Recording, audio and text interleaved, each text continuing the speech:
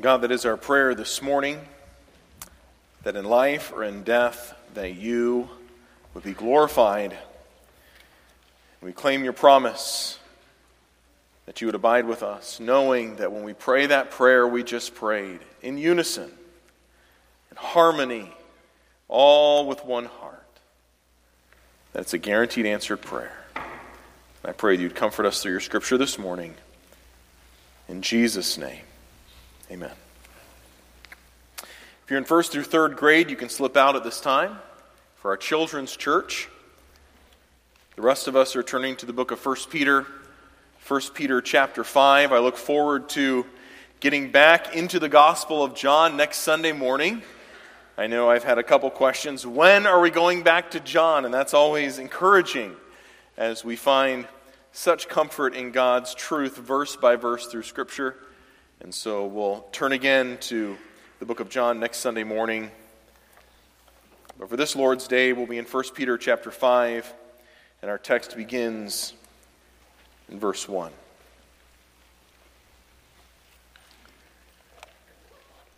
World War II was a dark time for the entire world in history, but a time when strong leadership was revealed. It was revealed in a negative way along the Axis powers, revealed in a positive way along the Allies. As is most of the time the case, deep suffering reveals genuine, strong leadership. A man rose to prime minister in Great Britain during this time named Winston Churchill. Churchill bravely led Europe throughout the war, often making crucial decisions as he was one of the main leaders to ensure the Allies' victory over the Axis forces. I'm currently and slowly working through a biography of Winston Churchill, fascinated by his uniqueness, by his strength, and by his resolve for truth. His first speech as Prime Minister on May 13th in 1940 was a brief 5 minutes. Towards the end of his speech, he included this paragraph. We have before us an ordeal of the most grievous kind. We have before us many, many long months of struggle and of suffering. You ask, what is our policy? I can say it is to wage war by sea, land, and air with all of our might and with all of the strength God can give us, to wage war against a monstrous tyranny never surpassed in the dark, lamentable catalog of human crime. That is our policy. You ask, what is our aim? I can answer in one word: victory. Victory at all costs. Victory in spite of all terror. Victory however long and hard the road may be. For without victory, there is no survival. Winston Churchill was a man of great confidence, a great leader, a statesman. And Great Britain needed this type of leader, for they were in the midst of a terrible attack. And as Churchill said, there was a monstrous tyranny at work that was seeking to drag the entire world into their evil schemes. And under Churchill's leadership, Europe rose to victory. Almost exactly 5 years after assuming his post as Prime Minister, Churchill gave a brief victory speech standing on the balcony of the Ministry of Health at Whitehall at what would be known as VE Day, Victory Europe Day. He gave his first speech on May 13th, 1940. He gave this speech on VE Day, May 8th, 1945, where he said, God bless you all. This is your victory. It's the victory of the cause of freedom in every land. In our long history, we have never seen a greater day than this. Great leadership is needed during times of great suffering. And our scripture reading this morning revealed to us that in God's providential plan, the church will come under great attack and will be involved in great suffering for righteousness' sake. In verses 12 and 13 this morning, we read, "Beloved, do not be surprised at the fiery trial when it comes upon you to test you, as though something strange were happening to you. But rejoice insofar as you share Christ's sufferings, that you may also rejoice and be glad when his glory is revealed." In verse 19, that wonderful verse, the conclusion of Peter's argument, "Therefore, let those who suffer according to God's will entrust their souls to a faithful Creator while doing good." The question that Peter addresses that should be raised in the heart of every Christian is, what sort of leadership will the church need in the midst of suffering? This is a question that's been answered in the past as God's church has come under great suffering and persecution. It's a question that's being answered now on the forefront of many new gospel advance areas, in these countries where the gospel is not known.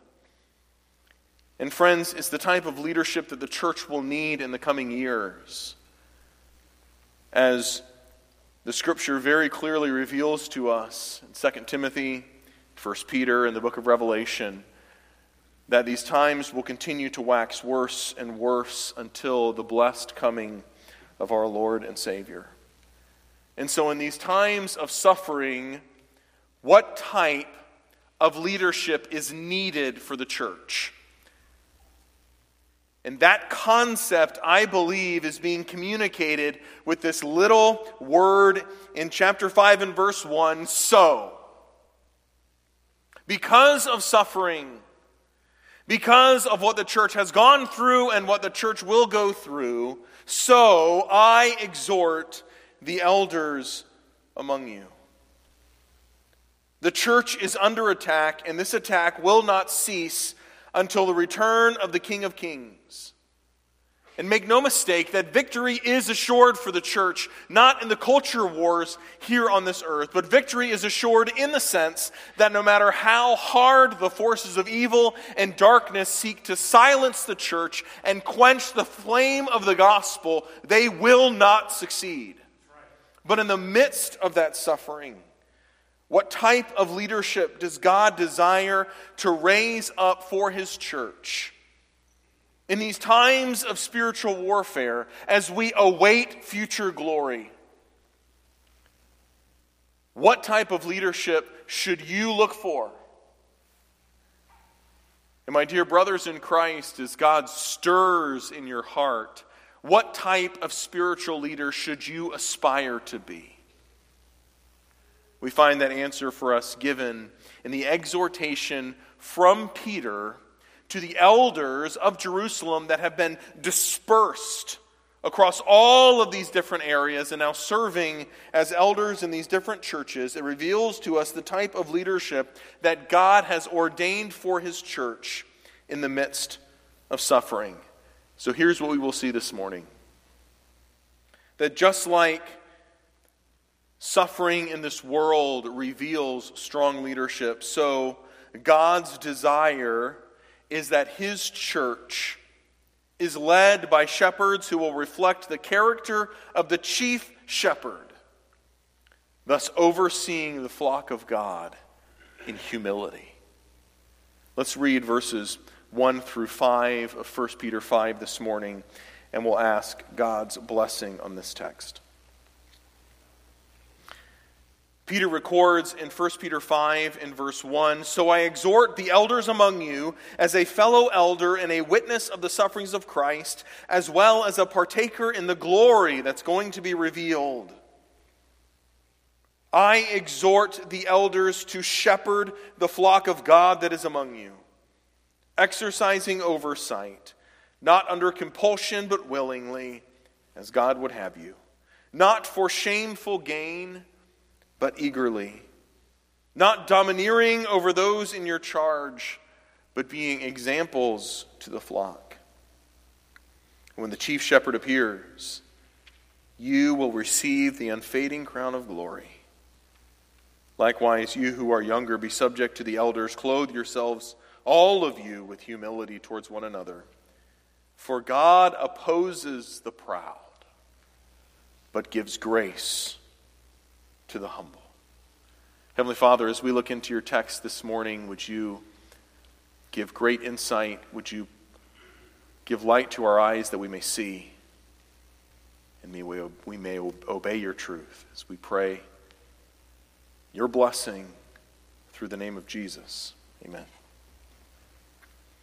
Peter's exhortation to the leaders of the church begins in verse 2 with the central phrase, shepherd the flock of God.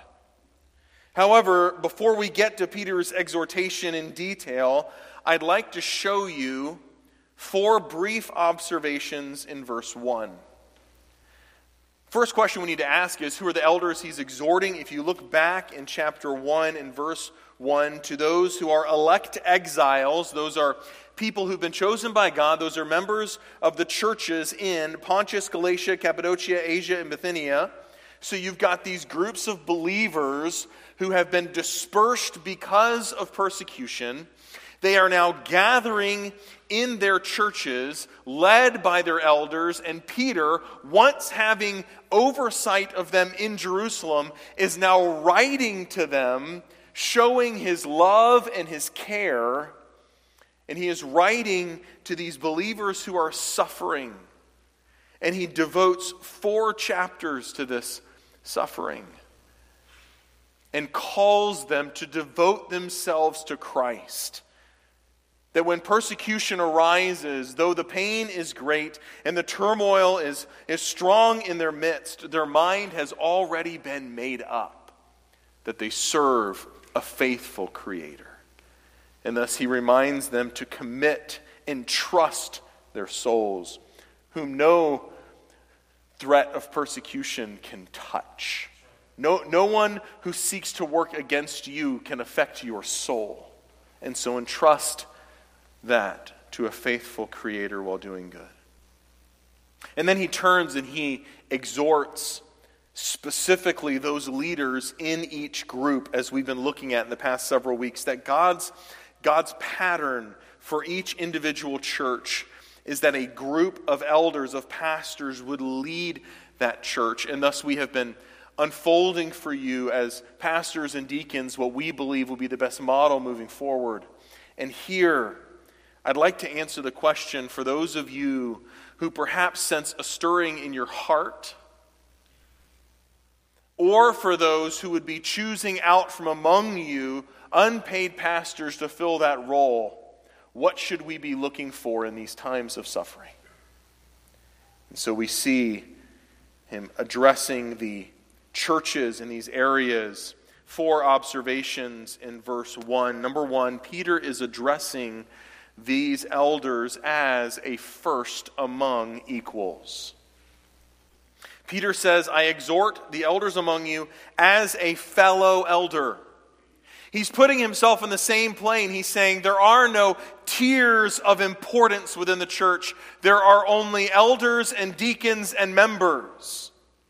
And I serve as an elder among the other elders. And so he serves among those who are in equal standing, and yet he doesn't even pause to exhort them, to leverage truth in their lives.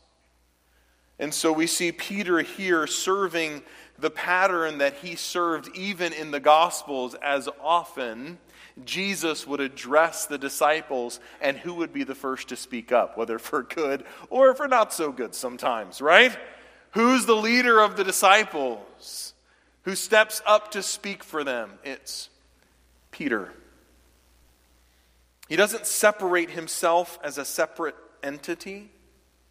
He doesn't put himself on a level above everyone else, and thus negating the view of our Roman Catholic friends that he was the first pope. He says, I am simply a fellow elder, and yet I am leading you in this matter. And so we see the pattern for those who would practice plurality and set aside one as a lead pastor or a senior pastor of a first among equals, as one who would lead the group and yet still be part of the group, a first among equals. He also is exhorting them as a witness of Christ. You see, this passage says a witness of the sufferings of Christ. And some would maybe try to read too much into this phrase to say that Peter was present and found his way back to the crucifixion of Christ. I don't think that's what he's trying to communicate. I think he's reminding them that he walked the path of suffering with Christ. He was an eyewitness account. Thirdly, third observation I'd like to give you, not only is he exhorting as a first among equals and as a witness of Christ, but he's exhorting them as a growing Christian. As a growing Christian.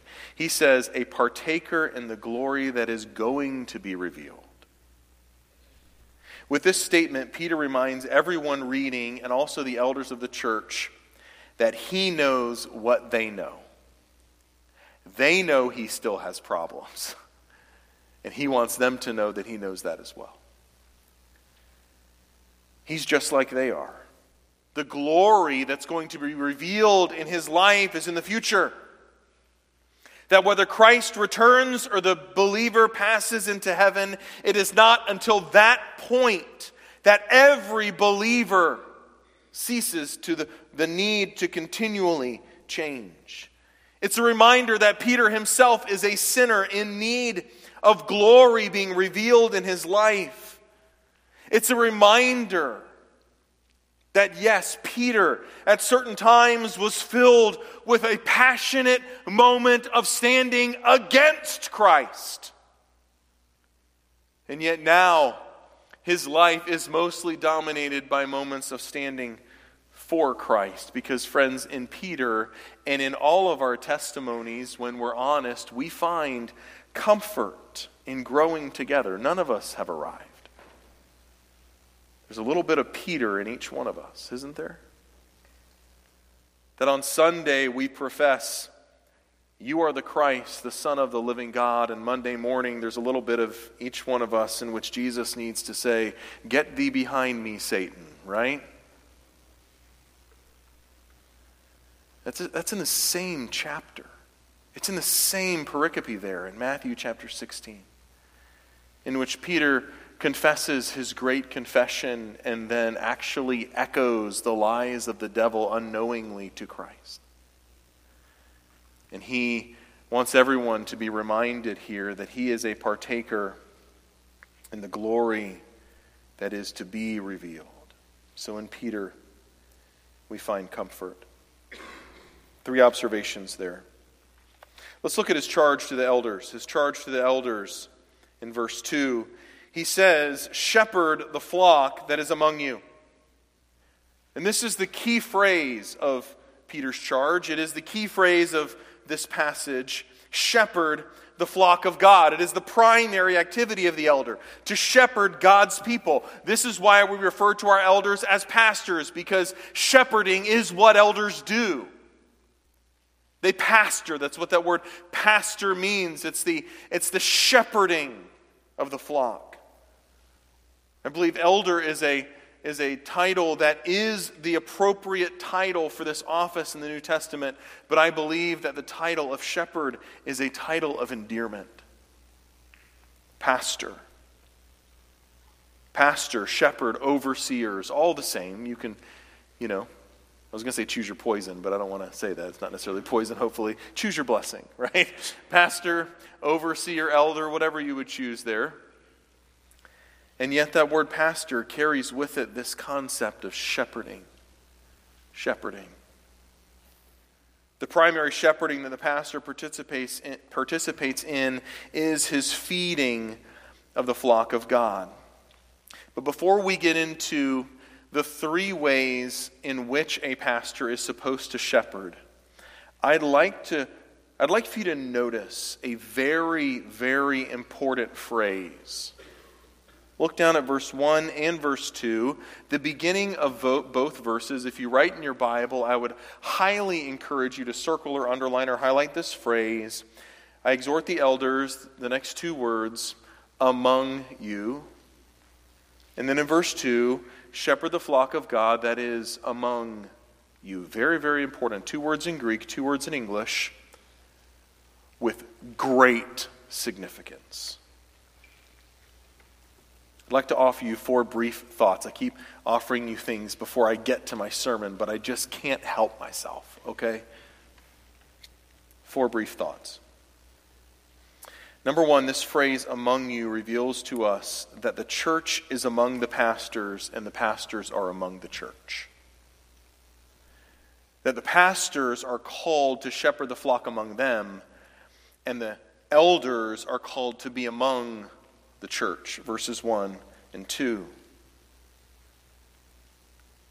I don't know if it's original with him, but the statement sticks out from Dr. Martin Lloyd-Jones, who would say, never forget that shepherds smell like sheep. That shepherds are called to be among the church, and the church is called to be among the pastors. And we see this referenced in the pastoral qualification of given to hospitality. The implications of this statement in regards to some sort of online church, or only live streaming church, or being a part of some sort of TV pastor's church are huge. There are times we offer a live streaming option. There are times when it is appropriate to live stream. There are times when we have live streamed the service. I'm not saying anything against people who live stream services, but if that is the extent of your church involvement, friends, listen carefully. You are in disobedience to God's commands, unless it is the only option. Some of our dear brothers and sisters in Christ are physically unable to gather. And so we have this tool using modern technology for those who are unable to gather, in which we can bring the teaching from the gathering to them, but it is impossible to bring the gathering to them. And thus, the church is to be among their pastors, and the pastors are to be among their churches. And if it is not possible for you to be among your pastors, and you are able, let me back up. If you are able to be among the pastors, and you are choosing not to be, that would be neglecting the assembly together. And for those pastors who are able to be among their congregations but are choosing not to be, would be shepherding in a way that would not reflect the character of Christ. Second thought, the pastor should be called out from among the congregation. This is one organism, the local church. And among the church are their elders, and among the elders is the church. Thirdly, the pastor is a member of the congregation and is part of the congregation. The pastor is not some sort of separate entity, nor is he some outside influence, as if you have the church and then there's the pastor. No. The pastor is an active member in the church. And thus every expectation of an active member include ministry involvement and giving and service, thus should be expected of the pastors as well. Among, it is one organism. I'm telling you, these two small words have massive implications on the way that we view leadership in the church. There's not some ivory throne or palace to which some leader should seclude himself, nor is there an arm's length through which the church should hold their leaders. It is among, in the church. Lastly, this is also a statement that the pastors need to first and foremost focus on the shepherding of the flock that is among them. I was reading about this concept this week, and I came across an article that was written specifically to pastors, and I thought that it would be appropriate to read this little paragraph to you. It's written by a pastor in Minnesota, and he wrote the following. It's easy to be the sort of shepherd who runs around with a fire extinguisher when there's a flood in your church, because you're far more attentive to the dumpster fires online that are afflicting churches in another state or in another denomination. But wise and faithful shepherds are attentive to the needs, cares, issues, problems, dangers, temptations, and tendencies of the flock that is among them. I thought that was so wise. Friends, if you ever feel like your pastors are caring more about some online influence than the shepherding of the flock that is among them, you need to speak up. For God's gift to His church are leaders among them. And may the leadership of community always be more concerned with what is happening in this body than some sort of, I love that, carrying a fire extinguisher in the middle of a flood, right? Then we would be more concerned with this body than what's happening outside. Can I just share a little bit of my heart? And some of you have either sent messages or something on social media only to be ignored by accident, because I've removed myself from social media for two reasons. One, whatever information I know about our church body, I'm now accountable for, and I was finding out way too much information about our church body, and it seemed like any information that I gathered, that I then acted on, you talk about a dumpster fire. That's what happened, okay? It never went across well. Secondly, I found myself so burdened by the cares of people outside of this church that I was limited in my emotional bandwidth for people inside this church. And can I just warn you, that's one of the great dangers of a connected generation. That when you are so connected with people that you haven't talked to in 20 years, that you're so worried about, and when somebody in your church body, in your church family has a need, you think, I'm just too tired. I'm just too spent because I've spent my heart out there. When, friends, we need to be spending and being spent here. Among you. You didn't know there was so much in that one little phrase, did you? Among you. For the remainder of our time this morning, I'd like to give myself to the rest of the passage and seeing how a shepherd is to shepherd, how a pastor is to shepherd. And I think Peter here gives us three ways in which a pastor is to shepherd. That is, he is to shepherd with oversight, with expectancy, and with humility. And so let's look at these three areas this morning. He says, I exhort the elders among you, shepherd the flock of God that is among you. How are we supposed to do that?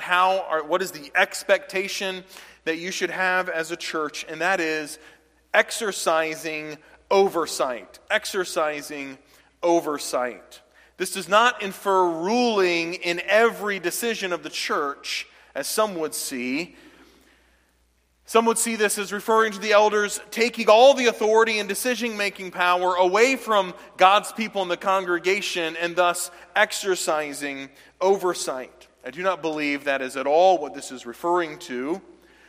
I believe clearly, as I've said over and over and over again, that the New Testament gives us a healthy picture of what we would refer to as congregationalism, or, since that term has been abused by many, we could say congregational responsibility. That there is a weight that should be settled on the shoulders of every single church member. Congregational responsibility. And as we work through this transition to a plurality of elders, of pastors, I believe one of the first steps for us, if God would have this for us, would be to clarify and be very specific and even enshrine in our documents the necessary nature of congregational responsibility, to clarify and spell out in detail exactly what that means. We have statements in our current Constitution. I believe they need to be stronger and they need to be more clear in regards to every single member. I believe that our Constitution needs to clearly spell out that each member of the congregation is the final oversight in regards to the choosing of pastors and deacons, in the clarification and choosing of doctrinal statements, that it's the congregation's responsibility to do the work of the ministry. This would include the final oversight of the ultimate statement of where our ministry is being involved, and that would be our financial spending plan called our budget. It would include who partners with us and our missionaries, receiving those reports from our missionaries as we do every Sunday night. It would include discipling endeavors among the body in the membership relationships, as well as receiving members and disciplining members. All of that, if you read carefully in our Constitution, is sprinkled all the way out. But I believe that we need to do a better job up front of clarifying and reminding ourselves of this nature of congregational responsibility. And I say all that to say this word exercising oversight does not remove authority from the congregation, but fuels that authority appropriately. It does not mean absolute ruling. It means a combination of physically seeing and then whatever is seen, then leading. And once again, you can't see to lead unless you're present. And so this whole concept of overseeing includes being physically present. And what's interesting is the church in the first century, when they heard this phrase, exercising oversight, their mind would have immediately been drawn, as Peter has already introduced with this concept of shepherding, to physical shepherds, because this is the language that would have been used for a shepherd, a literal shepherd overseeing his literal sheep, okay? So now let's step out of the spiritual concept of shepherding and step into the literal nature of a man walking or a woman walking with a staff and overseeing these little white, sheep, or maybe they're not white, maybe they're dirty or they're a different color, but you get my idea. That this is an actual shepherd, an actual sheep, that he's using language that would say how a shepherd treats his sheep is how an elder should interact with the church. And so this brings us to a question. What does that look like? What was brought up in the minds of these first century readers as they read this analogy, this illustration? And I'll breeze through these. It would be that the shepherd cares for the health of the sheep. The physical caring of taking care and making sure that they're healthy. And you can make all of the appropriate parallel applications to the spiritual role here. In leading, this isn't driving from the back with a whip, but leading from the front and calling to the sheep to follow. Responsible for knowing what pastures were filled with good grass and which pastures were filled with dangerous weeds as he is feeding the sheep. Leading the sheep to grazing pastures, leading them to clean waters, as a shepherd's responsibility thus is to lead the congregation to the place where they can feed. Guiding, not only leading the church, but guiding to what is true, saying, since all of this is true, thus this is true as well, as I just showed you with the word among you. That is taking that word and then leading you to all of these right biblical conclusions based on not only what the Bible says, but also what the Bible teaches. This includes guarding the sheep from truth and error, guarding the sheep from pain and danger. It includes healing the sheep when they're hurt, setting broken bones, thus the pastor using the truth of Scripture to heal relationships and personal walks with God. through the Scripture. The Scripture is sufficient in all of these areas, friends. It means defending the sheep from outside attacks and standing for what is true. It means accounting for the sheep. And as the shepherd, as you see in the Gospels, as Jesus uses the same illustration of counting the sheep and recognizing that one was missing, so accounting for the sheep that God has provided. Exercising oversight. How? Well, willingly. Look at verse 2. Not under compulsion, but willingly. One should never enter into the pastoral position because of coercion or pressure. Friends, let me encourage you that as you are looking at choosing your elders, if you have to talk somebody into it, it's probably not the right thing. Not under compulsion. Pastors should never be pressured into filling the role because of outside circumstances. We just have to have this filled. We need somebody. Please, please, please, will you do it? I don't really want to. Will you please do it? Fine. Now let's go follow him. Whoa. Hang on a second, right?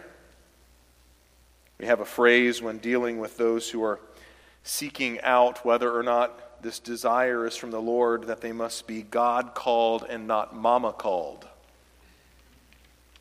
You'd be shocked at how many parents somehow think that their parenting is validated by their children entering the ministry. And if they could pressure just one, then maybe they could get a preacher out of their family. There should be no pressure for any of my children or pastors' children to enter into the ministry. If God calls them, so be it. But there should never be a coercion from parents in that way. There must be a willingness and a moving in the heart of a man to fulfill this role. Willingly, eagerly, not for shameful gain. I'll only preach on Sunday if my check clears the bank on Friday. No. Now 1 Timothy 5:17-18 gives us the pattern that it's best for the church, when possible, to set aside certain ones of the elders to give themselves to the shepherding and the preaching and the teaching. For both, that man who has that desire can give himself to this gifting, and the church is better off for it, and so is the shepherd. But it's not the only way. Thus, the command for, if you study out 1 Timothy 5:17-18, set apart some, not all. However, a man should never go into ministry as a career move. It would be shameful for a pastor to use the church and see it as some sort of career. It's actually more common than we'd like to admit for pastors to use different churches as stepping stones to get where they really want to be, rather than serving and shepherding the flock that is among them. The focus here from Peter is to feed the flock eagerly. Don't fleece the flock shamefully. Willingly, eagerly, exemplary. Verse 3. Not domineering over those in your charge, but being examples to the flock. And once again, we have to ask, an example of what? An example of what? How can a human shepherd be an example to a sheep? I don't know, what else do you say that? An animal, right? What's he supposed to do when the sheep comes out? Get on his hands and knees and eat grass? Show him. How can you be an example to the flock unless the pastor is a member of the church and thus functioning as a healthy member of the congregation? Thus you as a church are to call out those healthy, active, exemplary members who have a desire to serve as leaders, who are willing, who are qualified to serve as your leaders, and thus they continue to serve as members. Some would see the pastoral role as some sort of exception to membership rather than an example of membership. An example to the flock. That doesn't mean perfect. It means consistent example. If you expect any pastor to be perfect, you will be let down so quickly. But yet, there should be a consistent pattern. Shepherd in a way that is willing, eager, and as an example. Not only are we supposed to exercise oversight in these ways, willingly, eagerly, and exemplary, but shepherd in a way that is expectant. Expectant. Look down at verse 4 with me. When the chief shepherd appears, you will receive. It's not by accident that the book of 1 Peter, which is so focused on suffering, is also so focused on glory. Never will you find someone so longing for heaven than the one who is shackled by the pains of this world. When looking at those who, because of either a handicap or because of an outside, medical influence on their lives, or perhaps even because of some sort of medical condition, will never be what they aspire to be physically. Or for the rest of us who have crested that peak of humanity in your physical prowess. I had the opportunity I've used this as an example before, but not in this context, but to be on the field as during the Clemson Notre Dame game last year as these guys were warming up, right? And as they warmed up and did their exercises, I couldn't help but thinking, if I tried that, I think my body would explode. As they will run full on and then turn on a dime. And these gigantic humans are moving so fast. And being on the other end, they just want to kill you, right? And they're young. They're like 18, 19, 20, 21 years old. Some a little bit older. But they haven't hit that, 28 years old, where from everything on, your body just begins to fall apart. And you can fight against gravity, but things just start to drop, right? And all of a sudden you wake up one morning and you go, I don't remember that pain yesterday. Why do you hurt? I don't know why I hurt. It's because we're falling apart, right?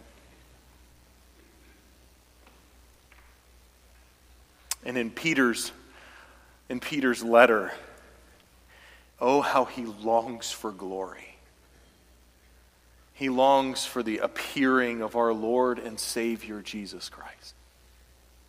How he longs for that day when Christ will return. And I remember as a child thinking, why do old people want Jesus to come back so soon?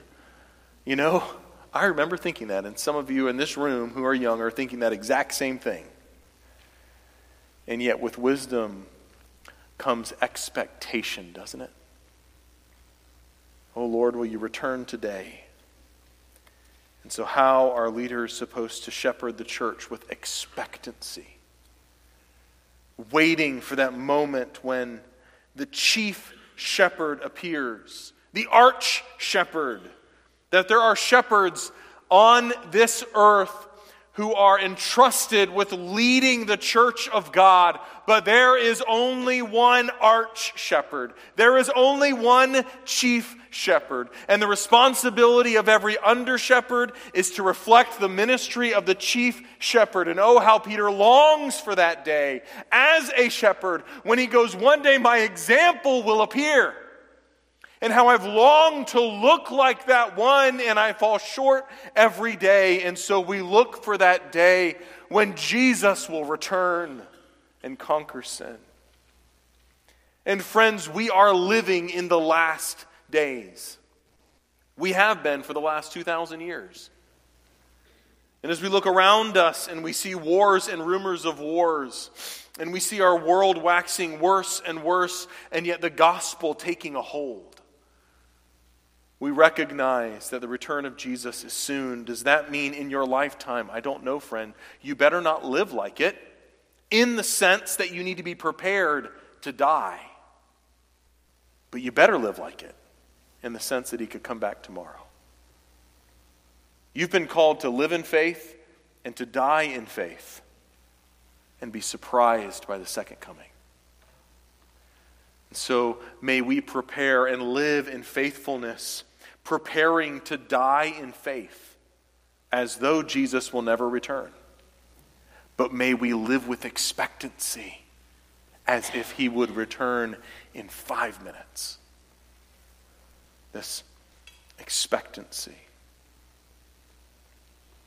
I want to park in this concept for a brief moment as we look at this concept in verse 4 of chief shepherd.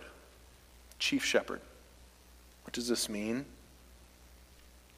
It means that there is a shepherd who will call all under-shepherds to account one day.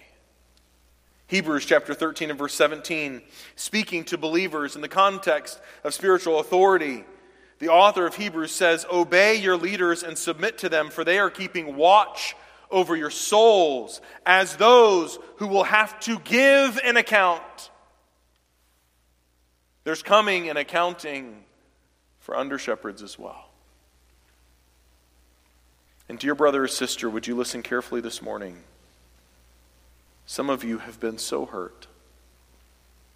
You have not been hurt by the church. You've been hurt by individuals in the church. There's a big difference. Some of you have been so gravely hurt by shepherds in the church. You've been a recipient of spiritual abuse, manipulation by someone who claimed to be a caregiver. And dear brother or sister in Christ, can I implore you this morning to give that over to God? For there is coming a day when true justice will be worked out.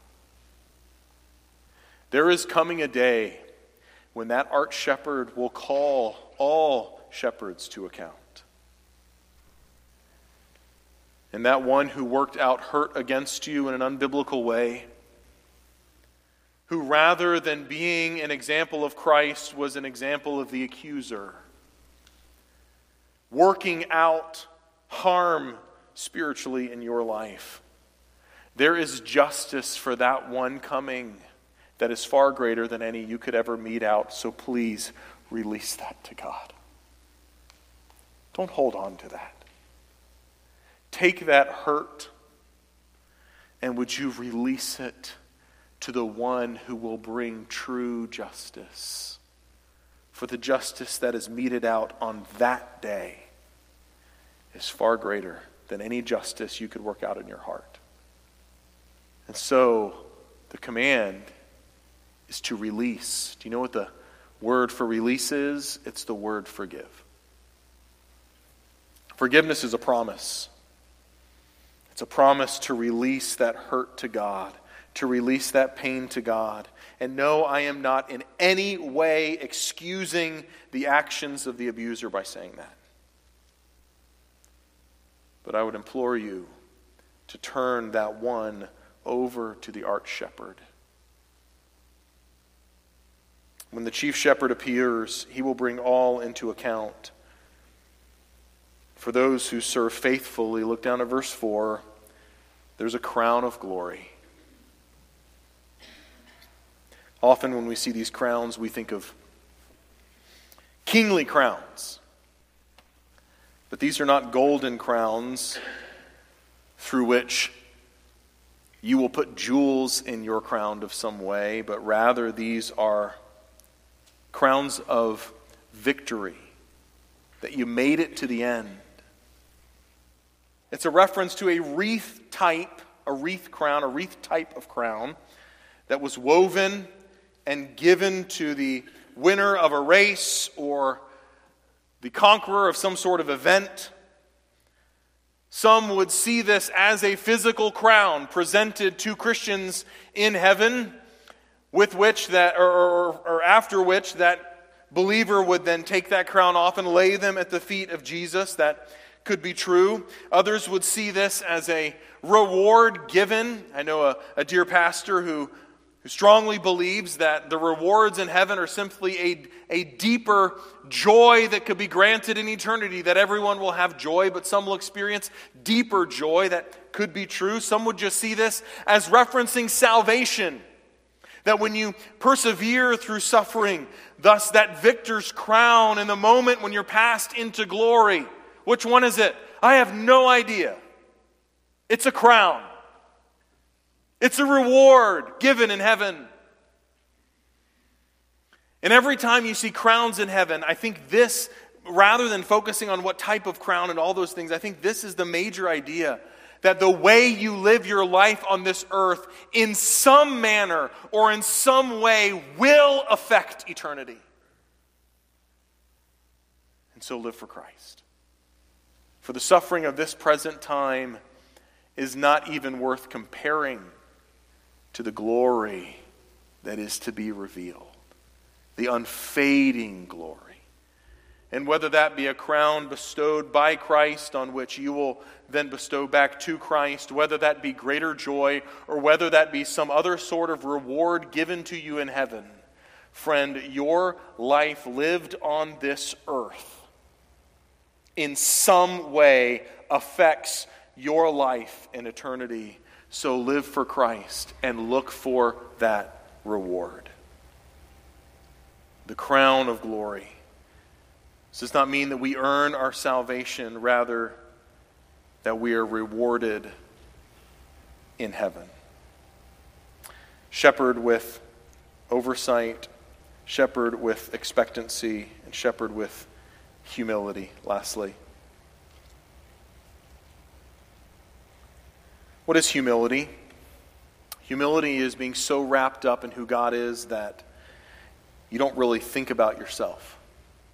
You're wrapped up in serving God and serving others, that how it affects you or the way it looks, the way that you appear to others or your actions being misread, you are serving God and serving others. That is true humility.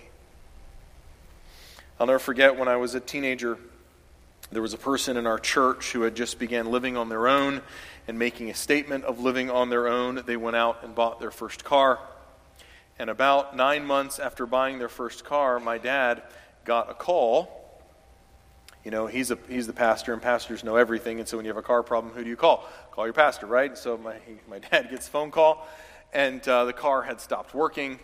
And we didn't know why. It was like this weird thing where it only had, 30,000 miles on it or so. The car was new, but the engine just stopped. And upon closer examination in the car, when you look at the dashboard, there's a little piece of electrical tape over one of the lights, because the light kept blinking and this person didn't like the light, so they just put a piece of tape over it so they couldn't see it. And sure enough, the oil had never been changed. And so what happens to an engine, no matter how good of an engine, when the oil is not changed, eventually it will seize up, because even if it's the most reliable engine in the world, it needs oil to work effectively. And so listen to me, friend. Humility is the oil of the church. Humility is the oil that makes the engine run.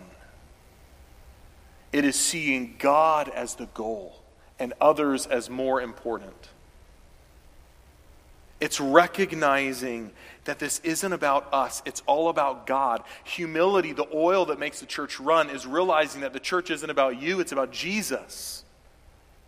That you are not planted here to be remembered, but to be forgotten so that Jesus may be remembered. That you are here to live in faith and to give yourself to a bigger cause. And that when we come together, verse 5, submitting to one another. He specifically references those who are younger. My personal opinion is that's probably those who are younger in the faith, submitting to those who are older in the faith. It could be physical. But I think following the logic of what Peter is saying is that if you're younger in the faith, tuck yourself in humility underneath those who've been around the block a couple times to learn the Christian life and to recognize, friend, that without humility, this church will seize up and will cease to function right. Because God resists the proud. He opposes the proud. And if we want grace in our fellowship, thus we must be humble. So if you're proud, repent and confess, as God rewards humility. And humility is the oil that makes the church run effectively. So turn from your pride and embrace Christ. Why is it so important that this be true of leadership in our church? That's an important question. Why is this so important? Because, friend, everything that Jesus requires of you, he fulfilled perfectly. He requires leadership to be willing, and so he willingly goes to the cross. He requires leaders to eagerly serve humanity without any thought of shameful gain, and so he tells his disciples, "Follow me, for the Son of Man has nowhere to lay his head." This is not about gaining earthly influence, but building up eternal rewards. He was an example to his disciples, not seeking to be served, but to serve in every way. In humility, he took on the form of a servant in the likeness of man, and being found in the likeness of man, he obeyed even to the death on the cross. And because he aligned in his humanity in every way, in perfect faith, in humble subjection to the Father, so he was given a name which is above every name, that at the name of Lord every knee will bow and every tongue will confess that he is Lord. And so we align under his lordship and recognize that he is calling us to be an example of himself. And thus Christ-likeness is our goal and should be evident in the lives of the membership of our church, and thus should be exemplary in the lives of the leadership. And so we pray for our church. As we live among each other, as we serve among each other, as we lead among each other, that our lives would be a reflection of the character of Jesus Christ. Heavenly Father, we're so thankful for this passage that reveals to us so clearly your heart for the church and your heart for your under-shepherds from among the church who would lead. I pray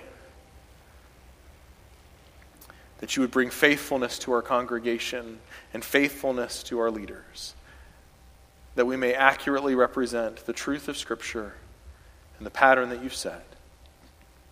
May our hearts and lives be in alignment with your word.